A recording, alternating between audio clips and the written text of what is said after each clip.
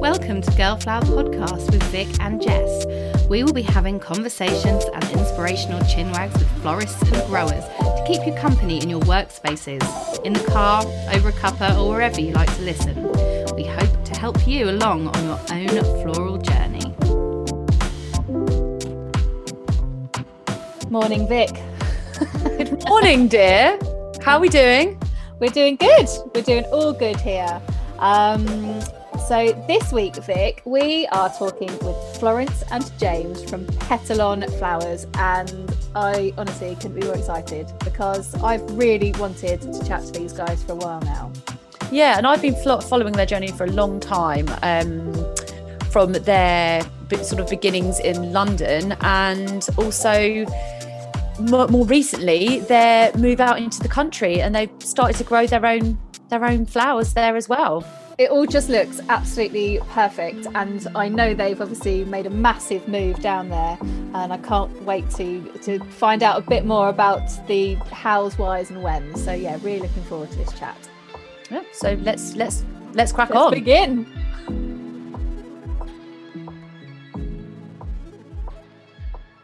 So first question, really unfloristry related, and it's, how did you two meet? So we've known each other since we were about 13. Yeah, I was listening to the news this morning. No, not the news. I should stop confusing Pirate FM with the news. Pirate FM is the local Cornish radio station that doesn't really do news.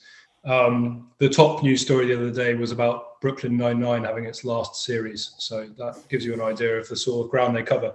But they were doing what guess the year of the song. And there's some absolute belters by Westlife in there, and it was 1999, and one of the little facts that went with it was the year that MSN Messenger launched, and I was just like, oh my god, I remember in 1999 having MSN Messenger on my parents' computer and having Florence as a contact. I can't remember her email address. What was your email address? It was something really bad. It wasn't that bad. Do you have a bad teenage email? Maybe it wasn't that bad. It wasn't like Floppy Princess or something. Oh my god! Well, Jess only just got rid of her Floppy Jess email a year and a half. Amazing. So yeah, I remember having a contact on there, and knowing who she was at another school in the same town as me, but not having really met her, and but knowing that she was extremely intimidating. And then what happened next? I guess.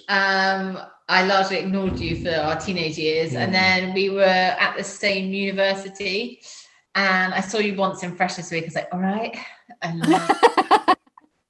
then I just didn't see him again for 3 years. Although, because we were up at Newcastle and because we lived in Bath, the cheapest way to get back home was actually to fly. Oh, goodness. And so I remember seeing him at Bristol Airport. I was like, oh God, there's that guy from Bath again.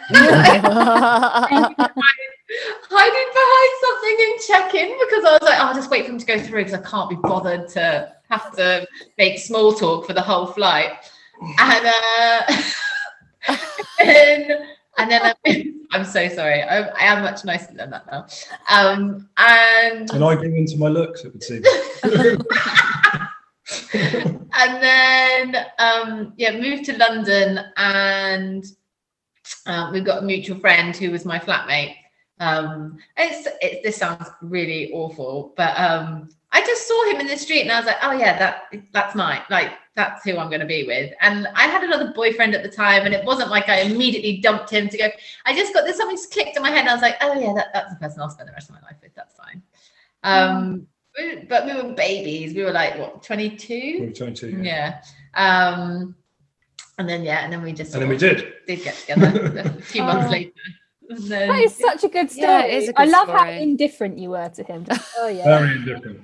Yeah. Extremely indifferent. And we were quite like we'd both done stuff, and we were grown up, and we were 22, but you know, looking back, we were kids as well. Like, that's the start of your adulthood, really. If you go to university, at least that's the start of your adulthood, isn't it? Because you certainly don't get any older in the 3 years you're at uni. And so it's kind of weird because we met then, and we've literally grown up together as a result. So we did having a first proper job together and quitting. We didn't work together. No, not quite yet. and you know, went through loads of those things, like, you know, living in your first not terrible place in London, and then, you know, with the first people each other lived with, and that sort of thing. So it's a weird story in my head as well, because it's very difficult to separate Florence from any part of adulthood now, basically, in a nice way. not in a bad way, but then the fact that we were from the same town and we sort of knew who each other were when we were kids as well, kind of, it means we've got lots of the same references and quite a lot of mutual friends from back then, that form our social group now as adults. So it is a chronically intertwined story, and it's a lovely story. Kind of romantic, kind of boring, yeah. Like it's not boring at all. It's lovely. So that leads us on, because you both haven't worked together. You haven't worked together forever. You've both come from separate businesses, and so if we can ask you, Florence, how you first got into floristry, and then we can so we must have been 25 and James had already started his bicycle business. James been building bikes, and it was really exciting living with someone who's following their dream, and I was really involved in like the design process and choosing colors and what the lugs would be like, where kind of everything connects on the bike, and modeling no bike on the website, but, in pictures, it's called modeling. And you know, but it wasn't my dream, you know. I was kind of living through sort of James's, I love something on my own, and I worked for a business at the time called, it's this agency called Contagious, and they'd hate me saying it's trend forecasting, but essentially that's what it is. And they used to do publications, and they also did consultancy and things like that. But they had a page in their magazine which was called Small But Perfectly Formed, and it used to highlight small businesses that were doing just like one thing really well, and it was just so neat and beautiful, and just like, I was like, oh, if I had my own business, I'd love something small but perfectly formed. And then around that time, James did a very romantic gesture, where I thought I had a sales training day in King's Cross, but he was in cahoots with my boss at the time, and actually I got on the Eurostar, went to Paris for my birthday. Lovely. And as a thank you to my boss, James sent her a bunch of flowers, and they were so shit. It's because she sat opposite me, and I just saw this very sad bunch of flowers on her desk. But it was just it's, you know, the amount of money that someone of our means would have been able to spend just on a small thank you. And even though there are obviously lots of really beautiful florist shops and companies in London, like their minimum spend is understandably higher than something maybe James would be able to afford at the time, because you need to get someone to deliver them, and you know, so many factors involved in it, and also James wouldn't have known where to look for them, so I'm sure all you did was just Google flowers, probably cheap flowers.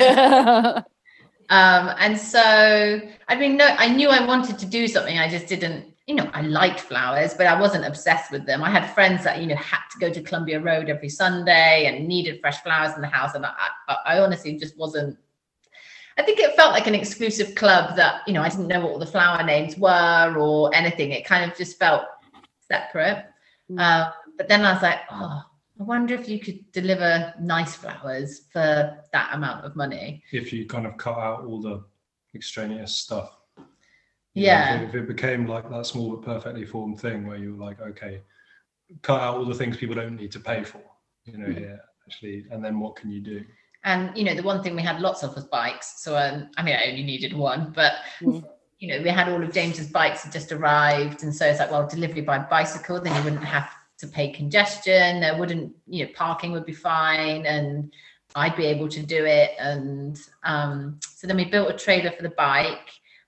So my setup costs were really minimal. So, I mean, I was in sales at the time, so I just saved up my commission to have something to live on for 3 months. And then if it didn't work out, I'd just find another job. It wasn't like I had to invest lots of money into it. I think I bought a laptop maybe, and, you know, built a Squarespace website, and And £3,000, I think, off the top of my head, from memory. I think we thought then Floss could live for a couple of months if we didn't do very much. And that'd be it. Like, we built the trailer and we had the bikes, and the laptop was about 100 quid. So the rest of it was just kind of like, oh, okay, well, how do we survive while we're not earning any money, basically? And I managed to make some profit at the end of the second month, but only like 400 quid, which is really great for a business, but not great for paying rent and eating and just generally being able to survive. And so James's dad really sweetly was just like, you just need a bit more time. And so I think he gave me another £1,000 or two. He gave you another £2,000. Yeah. And then as soon as he lent me that, actually no, he very sweetly gave me that money. And like in business terms, that doesn't seem like a lot, but when you're doing it on a shoestring, like 25. that's life-changing amount of money. And so then sales started to pick up, because I guess the thing with flower delivery is your customer and your recipient are two different people. So if the recipient likes the product, and then they become your customer next time they need to send flowers. So, you know, I couldn't afford marketing, and I really kind of worked really hard to send flowers to journalists who just didn't give a toss. But then as soon as I stopped trying to impress journalists or, you know, try and get the word out there, and I just concentrated on making it the best I could, then I think journalists like to feel like they've discovered you. So then we got really great PR after a few months, because I think people felt like they were discovering us, and that, you know, we were trying to do it by bike, and not trying, we did. But it just sort of grew gradually that way. And at the beginning it was really hard, because there would be weeks where James would sell more bikes than I did bouquets, and obviously they're at incredibly different price points. So I sometimes felt it, not that we were in competition with each other at all. It's just like, you know, I had a very small product and James had these flashy bikes, and that he was selling way more of those than I was flowers. But then you only buy one bike and then you've bought it. Whereas with flowers, I guess you reorder, you know, you buy for different people, and then ours just sort of steadily grew. If it was a competition, you could think of it like I scored first, but then won about 14-1. It was more in the fullness of time. I had the same, I mean, in the same way that, you know, I had a product that was in some ways self-marketing, but with stuff like that, I mean, in the end, quality, if you can hang around long enough, then quality tends to speak for itself. And I think with the flowers, it was, you could see the curve, like with Petalon, fairly early on. And even though we were still very small, you could see, even after 6 months, a year, the growth, and it was consistent. And you were like, this is London, this is 10 million people, we're only delivering in London at the time. There's no reason this should stop before this graph looks very, very different. You know, this should go. That makes it sound like it just got better and better. I've tried to put us out of business many a time. Like, that's not. That's the answer to a different question. Yeah, but I don't want it to seem like, and then we just grew and it got better and it got more success. No, that's not what happened at all. But we had those. I think with anything where you have those kind of teenage years as well, where so it's getting to a point where I'm like, oh, okay, I can afford to have someone help me out 1 day a week, 2 days a week, maybe someone to help with delivering. Because at the time, you know, it was hard on my own, but I'd get up at 3:30 to get to the market for 4:30 on a bike with a trailer going through Vauxhall, which is not ideal. A lot of clubbers. It's a lot of clubbers. A lot of broken glass. You're like, I could really do with not having a puncture at 4 o'clock in the morning in Vauxhall. So I'd load up my trailer, then I'd cycle back to Hackney, and then I'd spend the morning making bouquets, taking orders, writing messages, and then I'd spend the afternoon delivering. And I think my maximum that I could do on my own was probably about 20 bouquets a day. But I wouldn't get 20 bouquets a day. That was kind of like my limit. And then I've got a rider to help me 2 days a week just to give me a bit of a rest. And then someone to help me with the flowers 1 day a week. And then it sort of grew from that. But then once you start having to pay people, and then when you have a baby, then suddenly I wasn't getting paid, but the business was still going because they could afford to pay people to work there. So, we had moments where we really had to, and check in with ourselves and make sure our priorities were right at each bit. I asked you about the start of the business. We're probably about. Sorry. I'd say we're about. That's all right. It's fine. No, this is great. No, this is great. But I'd like to kind of just go back just a touch, because obviously when I came across Petalon, it was quite early. I came across you, so I've been following you for a long time, and it did seem like a completely unique idea to really pare it back. I'd never seen anything being delivered by bike. Like, it was completely new concept. And then even things down to the Hessian wraps. You've always done your wraps with Hessian and everything. I tried loads of different things at the beginning, because I remember my original idea was, it was all very well giving someone flowers, because most of our deliveries back then were to businesses rather than to residential. And I was like, well, no one's got a vase at work. So I was looking into getting tin cans, and it didn't work, and it wasn't cost effective. But yeah, the Hessian wrap was I didn't want to use plastic if I could help it. That was one of the other transparently horrendous things about flower delivery at the time, which was that whole kind of square paper bag, load of plastic, flowers in there, making that noise. Noise that they kind of make them on the desk, and they kind of go. It's like, that screams quality. Thank you. And I like trying to do that differently, because it felt cheap. So it was one of those really obviously odd decisions that had been made in the industry and that people had kind of rolled with, which was like, this is how you deliver flowers. This is how they look like when they arrive. And yet, if you'd asked 100 people, it's like, do you like that? Like, almost no one would have said yes. Like, it's not particularly practical or nice. It's just how things have been done. It's just like, great. Shall we not? And then exploring, the packaging. God, yeah, the packaging thing with flowers. I mean, it's quite a boring podcast in itself. But it's. That journey starting with the Hessian, and actually then the practicalities of that. If you decide, okay, we're going to wrap this in Hessian, where do you get that? And it's like, you can get those big rolls. People which I did, and I cut them all. It was me with a circular saw trying to cut huge rolls of Hessian. Hessian's really strong. Yes. So, a circular saw, it wins. Like, it will saw. So then you're like sawing it by hand, and I've got these amazing pictures of Becky, who still works with us, like with her foot up on a table and this huge roll of Hessian just winding around back and forth with a hacksaw, trying to take a Hessian off the end of it. But then you still have to cut each roll. So like stuff like that, when people haven't done stuff like that before, there are a million people you can buy all that flower packaging you've seen before from. Yeah. There's no one you can buy squares of Hessian from, it turns out. You have to find someone who will cut it up for you. We were discussing that though, weren't we, Jess? Before we came on, we're like, I wonder where they get their Hessian from. I say it was an interesting answer, but it's just, we went down a Google hole and we found loads of Hessian. We found someone investor who was willing to cut it up for us, basically. Thank God for that. I'm really glad you did stick with the Hessian idea, because that is like a really important part of your branding now, isn't it? You see a bouquet wrapped in Hessian and you instantly think of Petalon.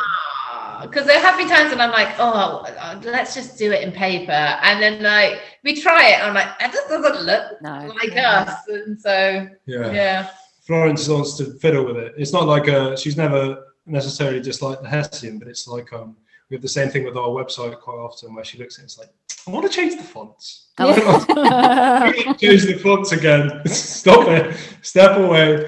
But it's the same thing occasionally with the Hessian. I think as you look at something so many times, it's like, is there another way we could do it? It's like, if it ain't broke. If it ain't broke. I know. No, we've come back to it again and again. And it works, man. It's like, it's super practical too. And especially on the bikes, it meant that they were more flexible so that we could carry more at a time.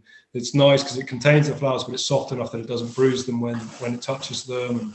And, there are practical reasons as well. So it makes a really big difference.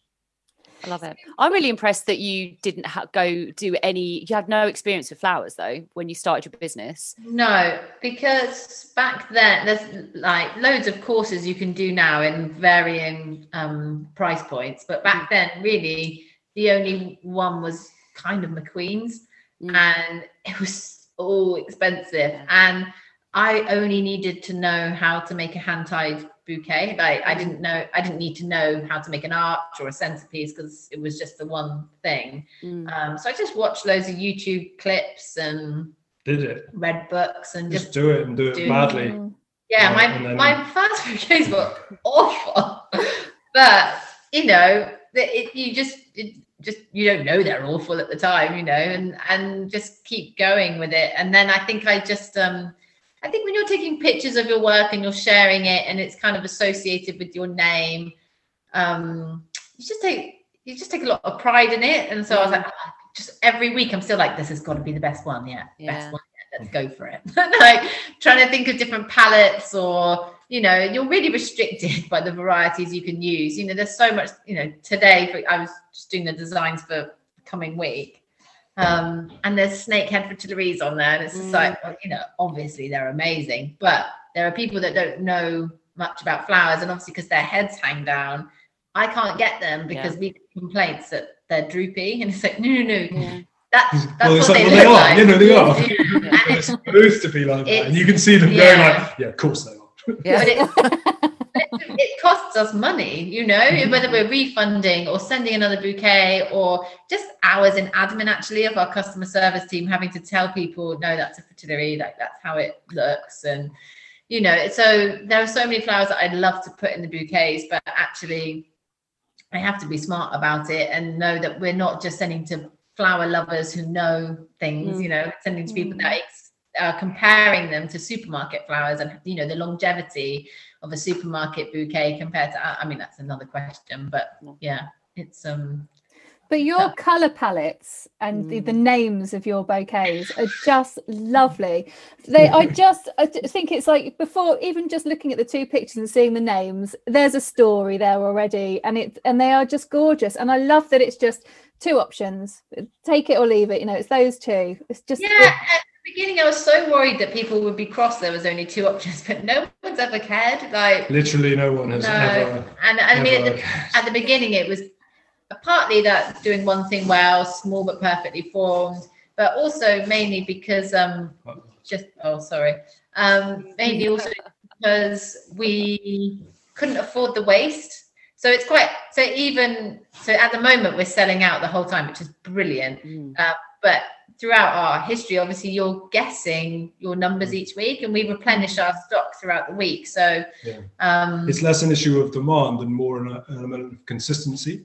So where we have a period of time where we're selling a relatively consistent number of flowers, and that's fine, because you've got an idea and you can sort of see things in the pipeline. Like the last week of the month tends to be very slightly busier because of payday and that sort of thing. No, the first week of the month. Well, it depends. Where you have a clear week, you can kind of guess when payday is for most people, and then that week, you know, is maybe like 5-10% busier, so you can account for that. But generally, that's so much of the challenge is wastage for us, right? On a normal week, so like last week's not a normal week. That was Valentine's Day. On this week, you can see it now. Actually, we will throw away no flowers in the entire week, and we'll send out however many bouquets we send out, but we will not throw away a single flower. And that, a lot of how the business works, especially at the price that we're at, is predicated on that and being right about how many we're going to sell next week. And that's just experience? Is that just looking back at previous years? It's a few things. Yeah. Well, also we should I put him next door? I'm going to put you up. Sorry, the dog. Hello. Hey. Right, I'm just going to pop him next door before he interrupts you more, and you can answer that. Yeah. So we got really lovely. Open rate, I think is the word, but for our newsletters, everyone's really sorry, the dog's being really everyone's really receptive, and they actually open them and read them. And we were like, anyone got any ideas of how we can not waste flowers?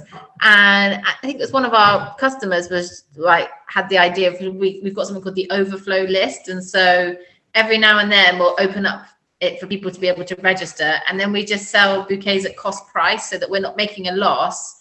So I think they're like half price maybe. So we don't exactly make any money on it, but it means we're not throwing stuff away. So if we ever do get the order quantities wrong, then we've got a kind of like a buffer. Yeah, and they go within seconds. So it's really good because every person getting the, you know, they might be 2 days older than we would usually sell, but that's all clearly written so people know that. And yeah, so they get a good deal on flowers, and we don't lose any money. So so we've got that as our kind of backup with it. But the numbers thing is hard because, so I mean, I'm sure we'll get onto Cornwall in a bit, but trying to plant numbers to know how many to grow, so that I just want to be able to put 1 or 2 of our own flowers in with the bouquets. But I mean, it's a great problem to have, but as we get busier, I'm not able to, the stuff I've planned already and that I've grown, we haven't got enough at the moment to go into the bouquets. We're not forecasting correctly at the moment. And we're always just like, this year's just a trial, it's fine. Well, and that thing, that wasted thing is always going to be a challenge. You know, there are financial implications. There's obviously the idea that, you know, for us, it's a bleak image. I mean, people have that idea in their heads, I think, of after weddings, really understandably, of a lot of flowers with a good week on someone's desk left in them being thrown away after being used for 8 hours, you know, or looked at for 8 hours, and they're right to find that bleak, as I say. It's the same thing for us at the end of a week. If we've got it wildly wrong and we're chucking away 50 bouquets that are great because it would cost us money to give them away, because it would, you know, we have to send flowers to people, we have to pay for packaging, we have to pay for the delivery service, we have to pay for all those things. You know, we can't really do that. So finding solutions to those problems, where I think in the past people would have just chucked them in the bin, like, and you can sort of, once you're in it, you can understand why, because, you know, primarily they don't want to lose money, and they can't send flowers in 6 months' time if they keep doing stuff like that. So finding those sorts of solutions and being as correct as we can be about how many we're going to sell is tricky. It's interesting. It does mean things like, I don't know, last week, you know, we're not using a software. There's no spreadsheet with formulas in it here. We literally, Florence, myself and Becky, each week we'll have a chat and be like, oh, how many do we think we might sell next week? And at what points? Because we get 3 deliveries of flowers during the week and that sort of thing. So you're trying to gauge how busy Valentine's Day is going to be, but then how much it's going to drop off for a few days afterwards, because who sends people flowers on the 15th and 16th of February? Turns out quite a few people.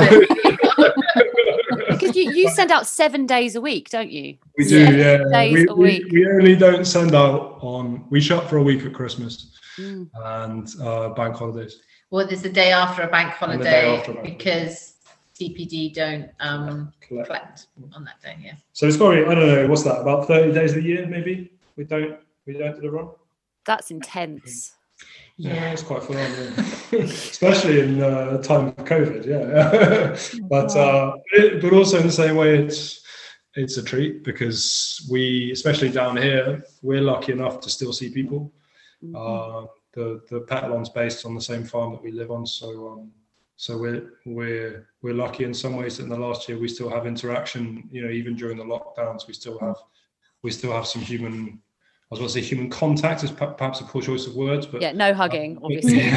But humans, seeing humans that are. I mean, that was also like nice. Part of why Valentine's was so hard was because our child was sent back from, you know, his class had closed for 2 weeks. We had to pretend as if we had COVID, so that in case we had it, that we didn't give it to everyone in the barn. So for those busy weeks, we couldn't go into work, and I had to make, you know, hundreds of bouquets. Yeah. So I just went into one of the outbuildings on my own. Wearing a mask and a sad face. And 2 degrees. So cold. Oh man, it's just not good. It's not good. So before we go on to your move to Cornwall, because I really want to talk about that. At what point did Petalon become a business that you were both employed by? I know, James, it seems like you two have both been very involved in the business right from the start. But when did it become something that you were both like, no, we need both of us for this? Yeah. So I mean, I have, in the same way that Florence was involved in my business early doors, and but I'm keen. When I say that, I'm very keen to stress that Petalon is Florence's business. I work for Florence. In every way, like, where is it? There's no like conceit there whatsoever. That is absolutely the truth, and she deserves 99% of the credit for where Petalon is now, and Becky probably deserves the other percent. But there was a gradual process. Florence talks about the very beginning where I was selling more bikes than she was selling flowers, and that was lovely for a very short period of time for me, not for her. And then, as things quite quickly grew with Petalon and these things started to cross over, it was just a gentle increase where it took more and more of my time. I mean, I think she always knew that she could rely on me, and when she was ill, which does happen when you're riding a bike for 7 hours a day for about 50 weeks of the year, she knew that if she needed me, I could always step in, and I could kind of help wherever I needed to help. And then that became more of a regular occurrence, and that became like, oh, well, okay, well, why don't you look after this part, and this part, and then that started to grow. And then when I cried doing the accounts one too many times, James said, I'll just do the account. God, it's not very gender progressive, is it? But the reality is that Florence is crap with maths. Yeah. And then, unfortunately, she also happens to be female, and the two things are not intrinsically linked. She's just bad at maths, and that's fine. And I actually quite like doing accounts. I like graphs.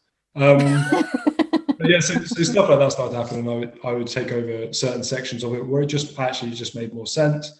And I was starting to scale back what I was doing anyway. I'd been making bikes for 5 or 6 years, and I actually was just losing the love a bit, and was really enjoying all the work I was doing with Petalon. So I was just doing more and more and more of it, and taking over more bits where they became available. And then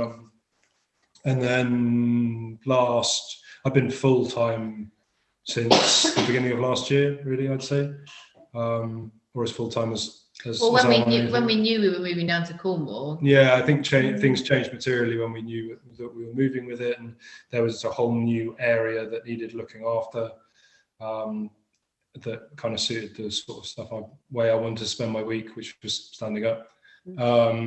So it kind of it came on quite slowly, but then quite quickly just felt like it had always been that, because I'd always been there for the theory conversations at 9 p.m. about what we were doing and how we were going to go forward with it. Anyway, it never seemed odd, if you know what I mean.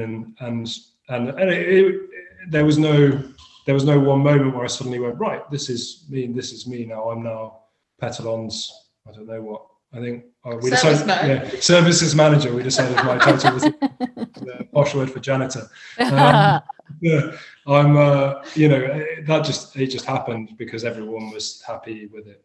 And isn't that a nice way to find a job? Absolutely, it is, absolutely. So you went in full time into Petalon at the beginning of last year, and then you had a move to Cornwall beginning of last year also. How was that decision made? What was the drive that pushed you into the countryside? So we talked about leaving London for a while. There was a kind of weird extra variable, which was that the last 4 years that we were in London, we were living in a property called the Old Dairy in Hackney, which is an old dairy, as you'd imagine, from back when Hackney was a village outside London as opposed to in London.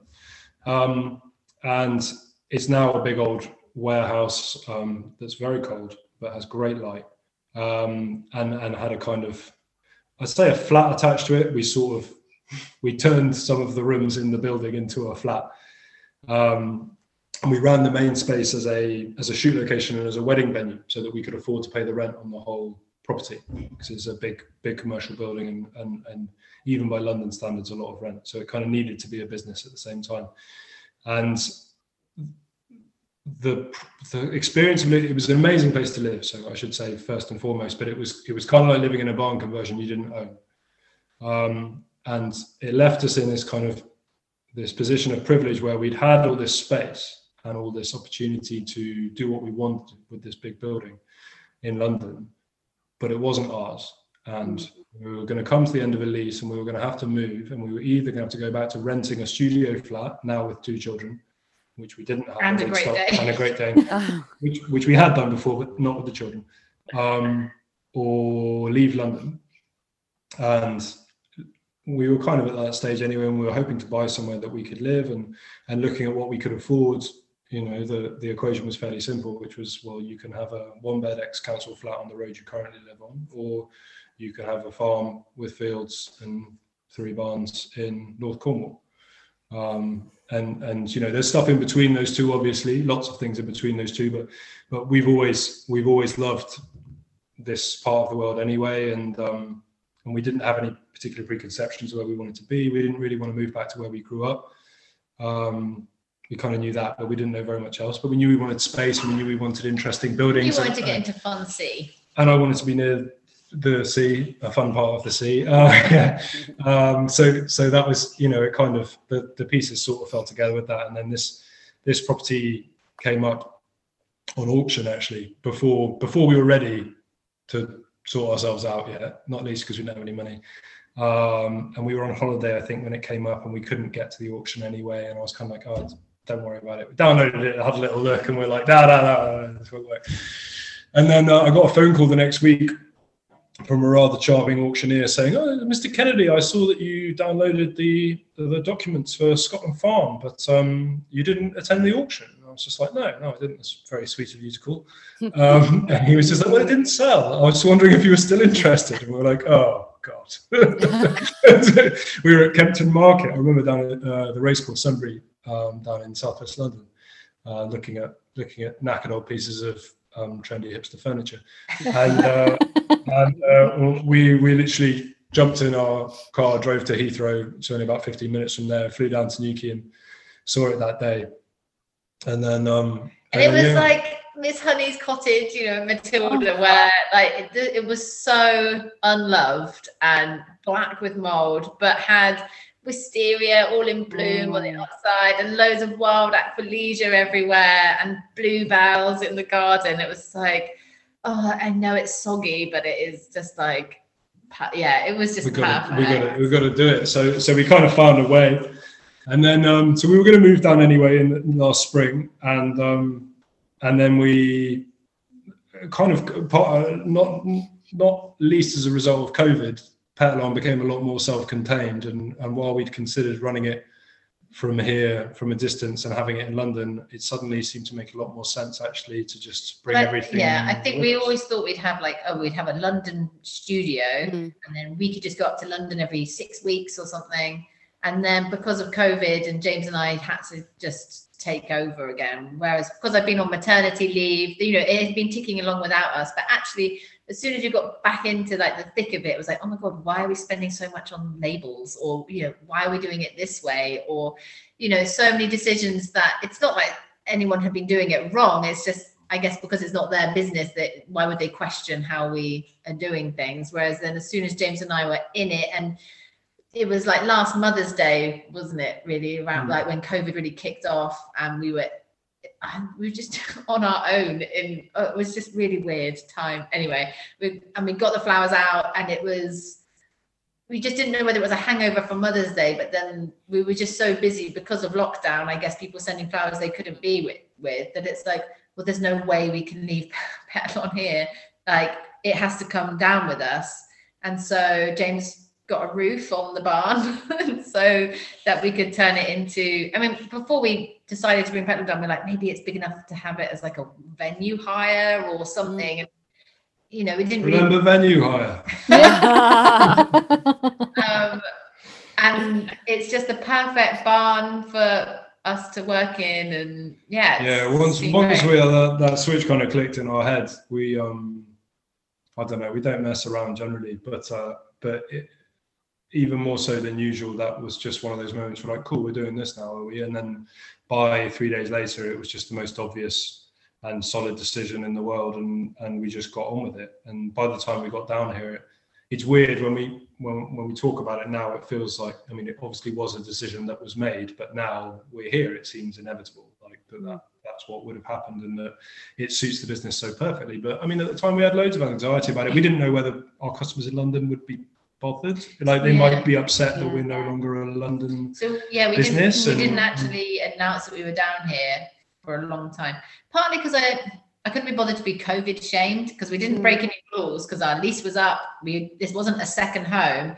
But by the time you're trying to explain that to someone, you're like, oh, actually nobody's business anyway. And also, like 80% of our like orders that went out were to Londoners, so we had to stop the bicycles anyway, because our delivery drivers weren't comfortable ringing lots of doorbells, which is totally fair enough. And then I wasn't really comfortable with them coming back into the studio in case they had got something, and then the people that were, I had 2 florists that we were still employing as well. And so just like, you know what, no bikes until this has just calmed down. So then everything was postal. And I thought, for me, that was like a huge, our name is a play on words for a group of cyclists. Like it was such a big part of our business. And it felt like such a huge change to be like, right, no more bikes, but nobody cared. And it was like, not nobody cared, but it's like it was so understandable. It's like, people where we were coming. And I was like, people were very reasonable. Our whole thing was that our whole thing was that we were same day delivery was a huge plus for us. That if you ordered by midday, they'd be out on the bikes and they'd be with you, any time up until sort of 5ish. I was like, oh my God, we're going to lose so much business because we're not same day anymore. No one cares. They just do next day. It was fine. So then by the time we're sending it by post anyway, it's like, well, there's absolutely no reason for us to be paying rent for a London postcode. Like we could just do that from the barn.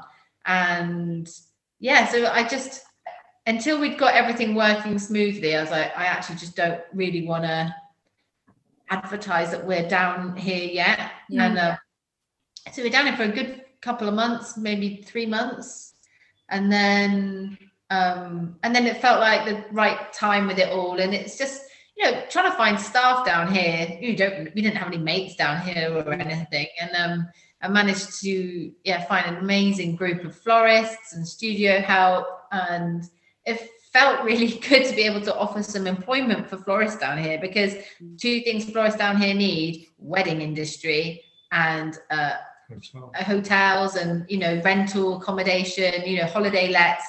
Those are where they're giving their flowers. Well, no one's going on holiday, no one's getting married, so like it was devastating down here for the floral industry, because they can repurpose their flowers for home deliveries and stuff, and then lots of them did think on their feet and stuff, but it's really infrastructurally super difficult. And a lot of florists have started doing deliveries, and that's awesome. Like, but it takes time to nail down how to do a lot of that stuff practically, and actually just to have the kind of the momentum as much as anything else. That the person who delivers flowers, the people who really like you all know, but actually flower delivery being what it is, you need a lot of people to know what you're doing for that to work, because it's a low ticket item. You've got to sell quite a lot of delivery flowers compared to however many weddings you might normally do a year. It's a very different kind of customer base, so it's brutally tough. And your business has definitely been built on the flower delivery. That's the of it, and so that will always carry on. And I suppose other florists are doing a bit of delivery just to survive, aren't they, until this is over. And then when this is all over, you've already made the change in a year of change, going down to Cornwall and setting it all up, and let's just hope all these venues open up and all the other florists can get back to work. Fingers crossed. We're lucky enough to be near a few amazing ones down here, so we're crossing our fingers for them, really. And when you were looking to move, was growing something that was in your mind, or is it just because you found this amazing farm with land? No, I think we wanted to. I think we were like, you can't move to the middle of nowhere and we tried to buy the field with the house, but they have a policy, they only rent their land. So we're renting our flower field. But I've never grown flowers before. Never grown anything before. No. Really bad at keeping houseplants. I know if it's that cliche thing. Houseplants are totally different. Terrible at keeping houseplants alive. But like, yeah, you just can't not. And there's loads of people that grow down here because it's actually quite hard sometimes to get reliable Dutch deliveries down here. So when I'm trying to plan what time staff arrive for work, so in London, our flower deliveries would be made in the night. So I don't know, anytime before 5 a.m. my florist would start work at 7 a.m. The flowers would be in the studio, they'd open them, tick them off and work. But here, obviously it takes longer to get to Cornwall. So I suddenly, like a week before we moved down, I'm like, oh my God, what time are the flowers going to get here? And so it's like, well, what time can I have people, I can't have florists turn up and there not be any flowers for them to work with. So the whole like logistics of our day is completely different to how it was back in London. And I had to fight tooth and nail and persuade my importers to come as far as we are in Cornwall. Which is about as far as you can go, in fairness. But I mean, it's an understandable logistical challenge, and if we weren't the size that we presently are, if it had been the business 2 years ago, they wouldn't basically. Yeah. And we would have, I don't know what we would have done. We would have done something very different, but you can see how there's a greater demand then for stuff that's traveled less distance down here. There are obviously a lot of other very good reasons for buying stuff that's traveled less distance, but it's interesting that there's an economic pressure down here that perhaps isn't in the southeast of England, which is that actually, if you want, especially interesting varieties and that sort of thing, you can't go to New Covent Garden Market. I don't know what the nearest wholesale flower market is to here, to be honest, but I imagine it's probably in Plymouth. Yeah. Which is about 2 hours away. Wow. So I mean, and I'm going to go on a limb and say it's not huge. But the practicalities of that mean that it kind of makes people do interesting things, and we're not that far from the Isles of Scilly, where loads of flowers are grown, and Cornwall has barely any frosts. So, you can actually grow for a slightly longer season here, and the stuff comes out a bit earlier. And I was reading your blog about the frost though, and you said they don't get any, and then you've had 3 this year. Yeah, no. We've got some cold damage on our ranunculus. We're very upset about. Florence has been totally cool about it. I'm fine. But you do. I mean, it's a very noticeable difference. We still obviously have friends and family in the whole of the rest of the country, and in times like last week when everyone else is like, we've got snow, we're like, oh, it is wet, but like, it's not. It just doesn't dip as clearly as low as everywhere else because we're so close to the sea. Yeah. So there are some really, really useful things to being down here. But I think also with the growing, we knew we'd never be able to grow enough of stuff to be able to make a whole bouquet of our own stuff, just for the number of bouquets that we send in a week. And not least because, as we said earlier, we wouldn't know how many that is until nearer the time. And obviously we'd plant to cut, months and months in advance. So I'd be impressed if we got that right. And also things like, foliage. I mean, you should have started planning your foliage 5 years ago if you wanted to use it this year. So for us, it was clear that we were never going to be able to do a whole bouquet on our own because it's only about 2 acres, that field. Yeah. And it's on a slope, so not all of it is usable. And also we've never grown flowers before. So we did a course with Rachel at Green and Gorgeous, which was great. And one of the she actually started by conditioning, where she's got a flower farm, a lady called Claire down at Hendra Farm Flowers. So she comes once a week just to point us in the right direction and help with it all. And it's been I'd be lost without her. And so we've been sort of planning our crops and things, but just trying to be really transparent. And we're obviously trying to do our best with, making sure we use sensible packaging and carbon neutral service and donating to sort of conservation charities, but never batting away from the fact we do use imported flowers. Our business, it has to run 12 months a year. We can't just, it would be lovely to use just British if there was enough variety. And also our customers are buying off a picture. And it needs to look like that picture. So if I'm replenishing that stock throughout the week, I have 200 white delphiniums on a Monday, I need to be able to get another 200 on a Wednesday and another 200 on a Friday. But if they've run out of white delphiniums, do you see what I mean? I have to be able to get something that looks like that, because my customers aren't necessarily people who know about flowers or know about, they're just like, well, it doesn't look like the picture. No. And so almost the opposite in that sense, because we're obviously, we work in this industry, and you guys are heavily involved in this industry, and you understand too, and a lot of the people we have conversations with about this are of the same opinion, but 90% of our customers aren't, and they don't care in some ways about where that flower came from. They just want it to look nice for understandable reasons, and they don't want to cause harm or do anything objectionable, but at the same time they want to be able to buy the product that they've been advertised, and they don't see particularly why they shouldn't be able to do that. So there are kind of competing pressures, and there are loud voices for us who from within the industry who make very, very good points about the importance of the reducing the number of miles that the flowers travel, and that is a great point, and we're trying to do our best about that, and we are massively behind anyone who can do better. But at the same time, we have to be realistic about the fact that we I have to contacted balance so many growers when we came down here, and nobody couldn't get the numbers that we needed. Yeah. And the only thing I could get was fucking Austro. I don't want all that Austro.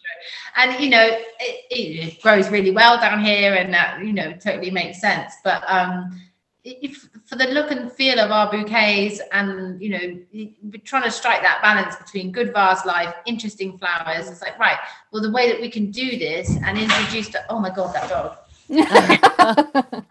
And we can introduce them into interesting varieties that you can grow in this country, is to be able to put 1 or 2 stems in. So I've just sown all my Rudbeckia. You can get some varieties on the auction, but the way that wholesale they're packaged, it bruises the petals. So I can't get zinnias on auction, I can't get Rudbeckia on auction, because they just come either bent over or bashed, and it's just not workable. But if we're growing them here, I also don't know how far in advance they're cut over there. So even though I'm buying them as fresh as I can off a web shop, you don't know how long they've sat in the auction. So I think zinnias would work well. I think they just need to be grown on our doorstep. And so anyway, so we've planted loads of those, which is very exciting. But I was going to say, with the environmental aspect of things, it's like if everybody looks and goes, oh, I can't make all the changes because I can't be 100% sustainable and chemical free, that doesn't work. What you have to do is like you guys have done, is look at your business and go, right, well, we can do carbon neutral delivery, we can do recyclable or plastic free, we can plant trees, which I think is brilliant that you plant trees for the bouquets sold. You can put all these things into place that do make a change, even if you can't change everything. So our newsletter today, actually, which is written by Beck, who's the third director who isn't here,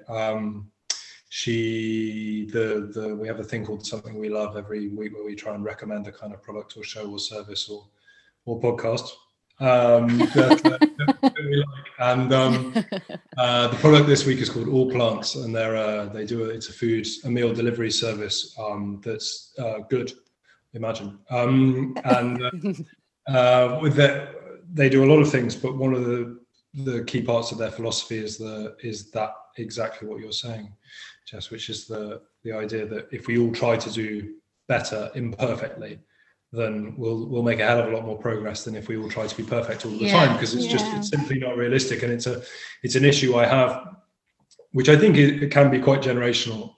If I'm going to make some sweeping generalizations, I feel like it's one of the stumbling blocks for the baby boom generation that has been the idea that this is so big. Actually, it's like, if I change that's not going to make any difference. Actually, like, that's not the thing. And we've still got this, and you're still driving a diesel car, and you've got whatever else. So what's the point? And I think, perhaps some of the younger generation are slightly more comfortable with the idea of like, well, why don't we just make individually decent choices? As Anna says in Frozen 2, do the next right thing, which is every single time you have one of those, you actually have an option to try and pick the better one within the limits of practicality and of life, which, you know, and we tried to do that from the beginning, which was that we never set ourselves up as being a in inverted commas green company, which people don't really say anymore, thankfully. But for the areas where we had a choice to obviously make the choice, you know, we can't morally, we didn't feel, we would never have felt comfortable sending out a product in non-recyclable or biodegradable packaging, because that's messed up. Like, no one should be doing that. Like, just obviously, not through, like, it's not impractical not to do. It's not that hard. It costs a little bit more sometimes, but like, it's not that much. And it's just one of those obvious decisions that you should really be making. And if you've got a choice between couriers and one of them's carbon neutral and they're not that different in price, then you should be using the carbon neutral courier. Like, you know, that sort of stuff is just, should be a given. It's tricky. I have found, like, obviously there's been a lot of chat on Instagram at the moment, especially around Valentine's Day. And it's just, I think people have to be really careful not to judge or make other florists feel bad for using imported flowers. And I really struggled with it, and I didn't want to get into any mudslinging or anything. You know, Instagram is my sales channel. That's where I get income, where I can put food on the table. To be able to use British the whole year round would mean we'd have to down tools for 6 months of the year. I've got 10 members of staff. Like, what, are they just not meant to feed their families? But like, I can't just fire people for 6 months of the year. And I got accused of having to make deep change if I was going, and it's just like, what? That deep change, like, yeah. Florence is cool about this. I don't know if you can tell, she's pretty relaxed about. Yeah. There is a lot of shaming, especially over Valentine's Day, and I felt that. And I think a lot of people that are doing the shaming maybe are married to a barrister or live in a wonderful big house with a walled garden and a moat, or, you know, their customers are very rich and, you know, they can afford that, whereas actually your normal everyday florist, this is their living, and to be able to not earn money for 6 months a year, especially when, like, we're both in the same, it's not like James has another business, like, this is our income. So although James does have a digger and he could dig you a moat. I don't. Is there a digger in the driveway at the moment? Maybe. I don't own it, but I am looking. So it strikes me as the sort of thing you shouldn't buy on eBay, but it doesn't mean. But yeah, I'm not going to get into it, but it's just, you know, all we can do is be as transparent as possible so that customers can make their own decisions. And like, for me, it's being able to show, I mean, how cool would that be to think of, like, a Sahara Rudbeckia being on a kitchen table in the middle of Birmingham? Like, what? That kind of, you know, to be able to actually showcase flowers that people are like, oh my God, I've never seen that before. What is that? And, you know, for me, I have to strike that balance between an interesting flower that we can grow, that has good vase life, and also smell. Like, the things I get imported don't really, I mean, I try and get tuberose wherever I can, or, you know, when the seasons allow it, we can get kind of mint and things like that. But there's a chance for us to be able to put some scent into our bouquet, so that when you open the box, it's like, oh, flower, like, smells like flowers. So I think our attitude is that, you know, if we can do that, you can potentially help to educate people in terms of where the flowers come from by being really transparent about our journey, moving from relying wholly on exports to growing some of the flowers ourselves. We can be super honest about our own teething problems and the issues that we have in doing that, which are many already, but are really interesting and have been super interesting for us, and we like to think are interesting for other people as well, because, you know, it doesn't necessarily mean people would do things on the same scale, but they might be interested in doing the same thing too. And what they probably don't need is someone telling them 3 years down the line, look how great I am at this now. It's probably quite useful to see idiots like us trying to do it now and making loads of mistakes, because they might be the same sorts of ones that they might make too, or that they might seem to make. But it's lovely. It's really lovely. That side of it, then I think that's super duper, you know, that's always going to be super helpful. Yeah. But by doing what we're doing at the moment and being transparent about the stage of that journey that we're on, I guess what we're trying to do is leave, you know, have a little bit of faith in the people we sell our flowers to, let them make their own decisions about what they want to buy, as long as we're giving them free and transparent information about exactly what that is. And I think it's reasonable to ask people to do that, to be open and honest about what they are selling, and not to pretend that they're selling something that they're not.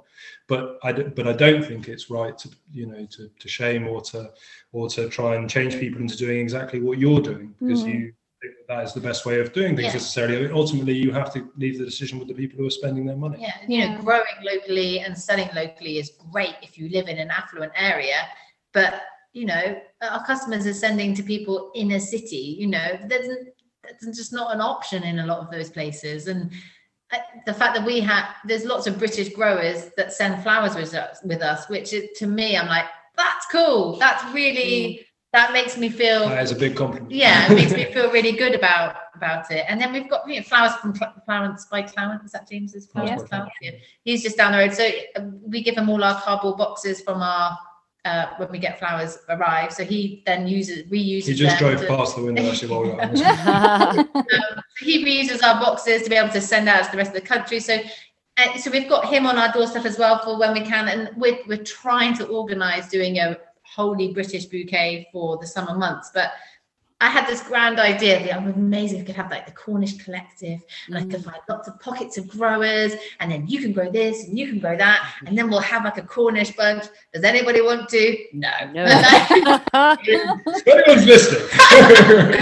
But I've been in touch with some other growers in the country, and we're going to work it out. I think we'll work it out. It just won't be Cornish. It just might have. Yeah. It might have northern twang. Well, I was going to say about your story and your blog and your website and everything, that you really have, you're a really known brand, and people love your bouquets and they're loving your stories. And I'm watching everything you do on your blog because I'm at the same stage of growing, so it's my first year of growing as well. So when your stuff is coming up and I'm like, yes, or like the other day I was like, my ranunculus are bigger than yours. Everyone's ranunculus are bigger than mine.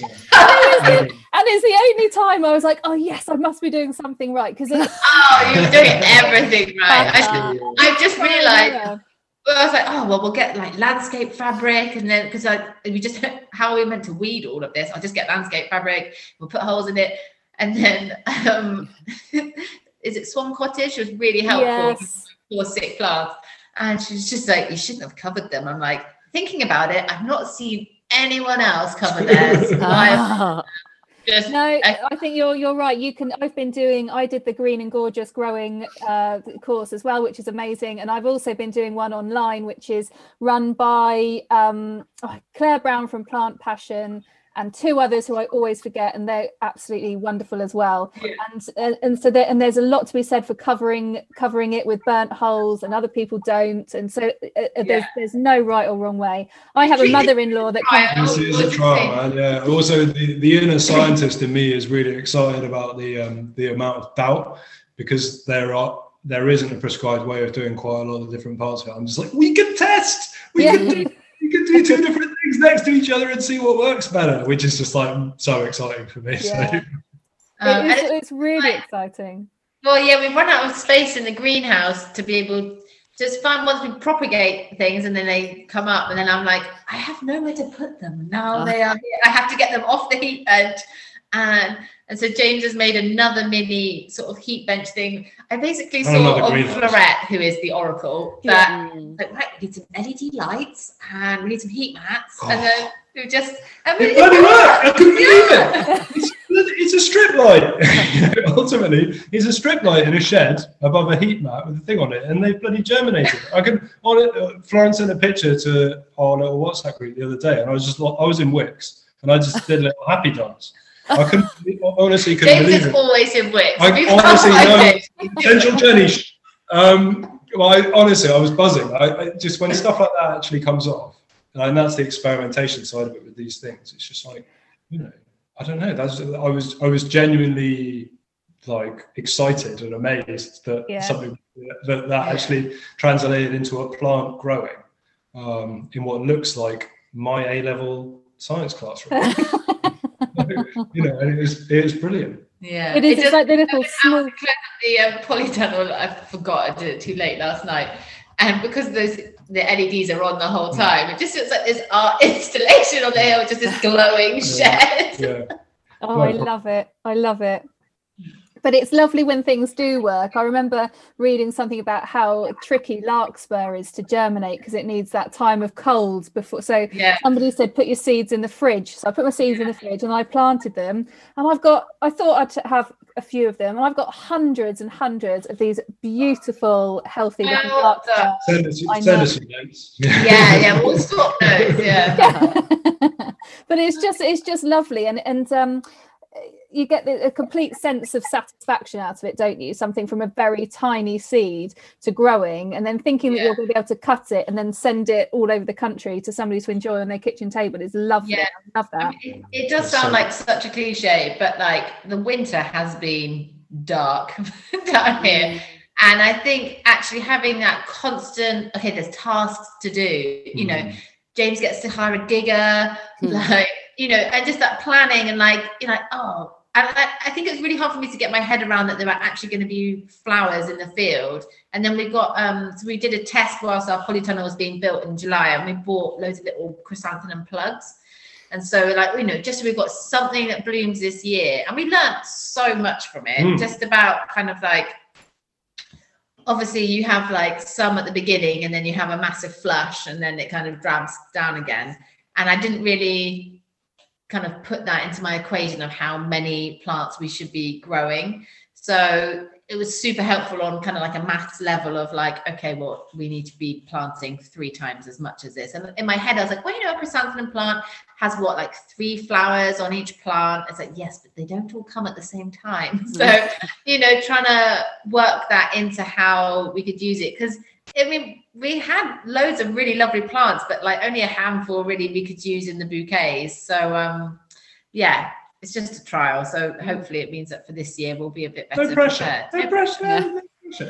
I think, I'm looking at mine that in the next 3 years that there'll definitely be flowers, loads of flowers this year, and next year even more. And by years 3 and 4, the foliage that I've planted will kind of be coming into its own, and it'll be lovely. It'll just be absolutely great. But yeah, I'm very jealous of your space. I think I've got about a third of an acre. Potentially with able to like add on to the side of it as it grows bigger, but my polytunnel is nothing compared to yours. And I was looking at pictures of yours earlier. I'm so jealous.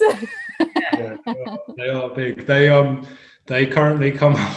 So it turns out Google Earth works out where buildings are automatically, right? Because when you zoom in on where we are on Google Earth, because I was trying to work out where South was the other day, the 2 buildings that come up are our house. Our barns don't come up, like in that grey outline, you know, with the building. But one of the 2 polytunnels does. Brenda. But that doesn't. Brenda comes up as a building on Google Earth. So and soon the Poultry Palace also. The Poultry Palace is going to be a weird shaped building.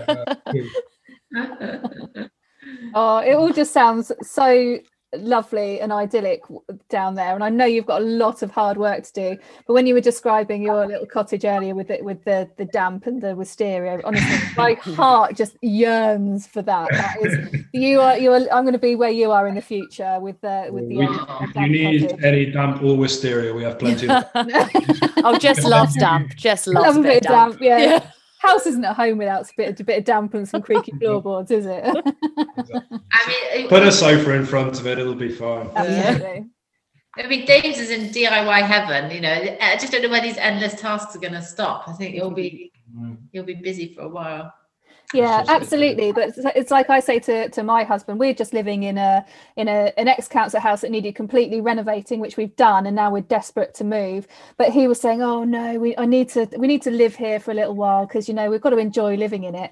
And we had 1 weekend so far where he didn't have any jobs to do.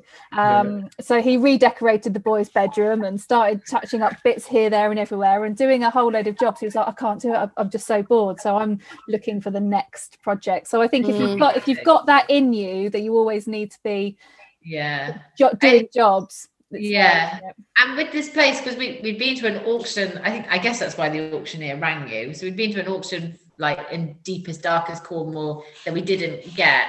And I remember at the time I was so heartbroken because I was like, that was our forever home. And it was just, we just couldn't afford what it went to on the auction. And James had taken reflective sunglasses to the auction and everything. It was, very, very in the know.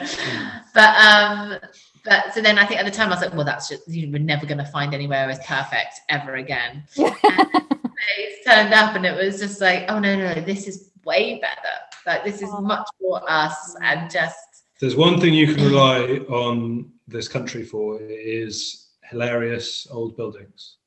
So, I think we all, let's never think that we've seen the last very strange rural property, because there are lots of them out there, and I see quite a few of them driving around here on a daily basis. Just having the right keywords on Zoopla. Yeah, that's all it is. That's all it is. I think we had Derelict and Acre.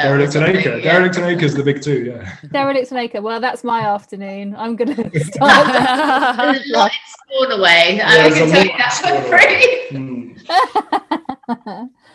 So to finish off, what's next for Petalon then? Because are you relaunching a website? Oh. We are so close. It was meant to be done in September, and here we are. But I think it sounds really simple. You've just got 2 products and you sell them 7 days a week, but it is not so simple. And I think because of the way the inventory works, I mean, I'm not going to bore you with it. I am a little bit. But in that, the stock has to come from 3 different deliveries that we get in. For 2 different bunches. So the back end of the site is an absolute nest. It's just swan's legs. Yeah.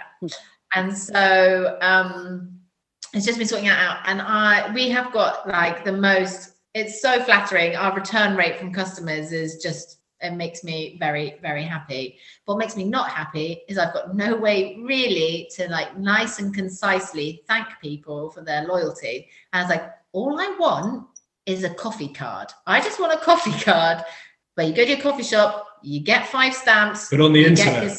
But on the internet. Could I find it? Was there a Shopify app? No, nothing. If you want 18 points per bouquet you buy, and then be able to exchange those points at a further date for pennies, then there are lots of solutions. So I could only find like loyalty schemes that were really complicated, or just didn't like marry up with what we were doing. But now we're having a website built from scratch. We can do this from scratch. So we're getting this. So we've got this loyalty card, which I'm really excited about. So that then when people buy 5 bouquets, they can get a 6th one free, and just loads of other cool stuff right on the website. There's cool things. There's videos. There's everything. It's got everything. You can click on stuff. It's great. It's really great. Sounds amazing. There's no fonts, which Florence was allowed to do. Yeah. Have you changed the font, or are you going to keep it the same? I think by the time the website goes live, I'll want to change them again. They're quite old.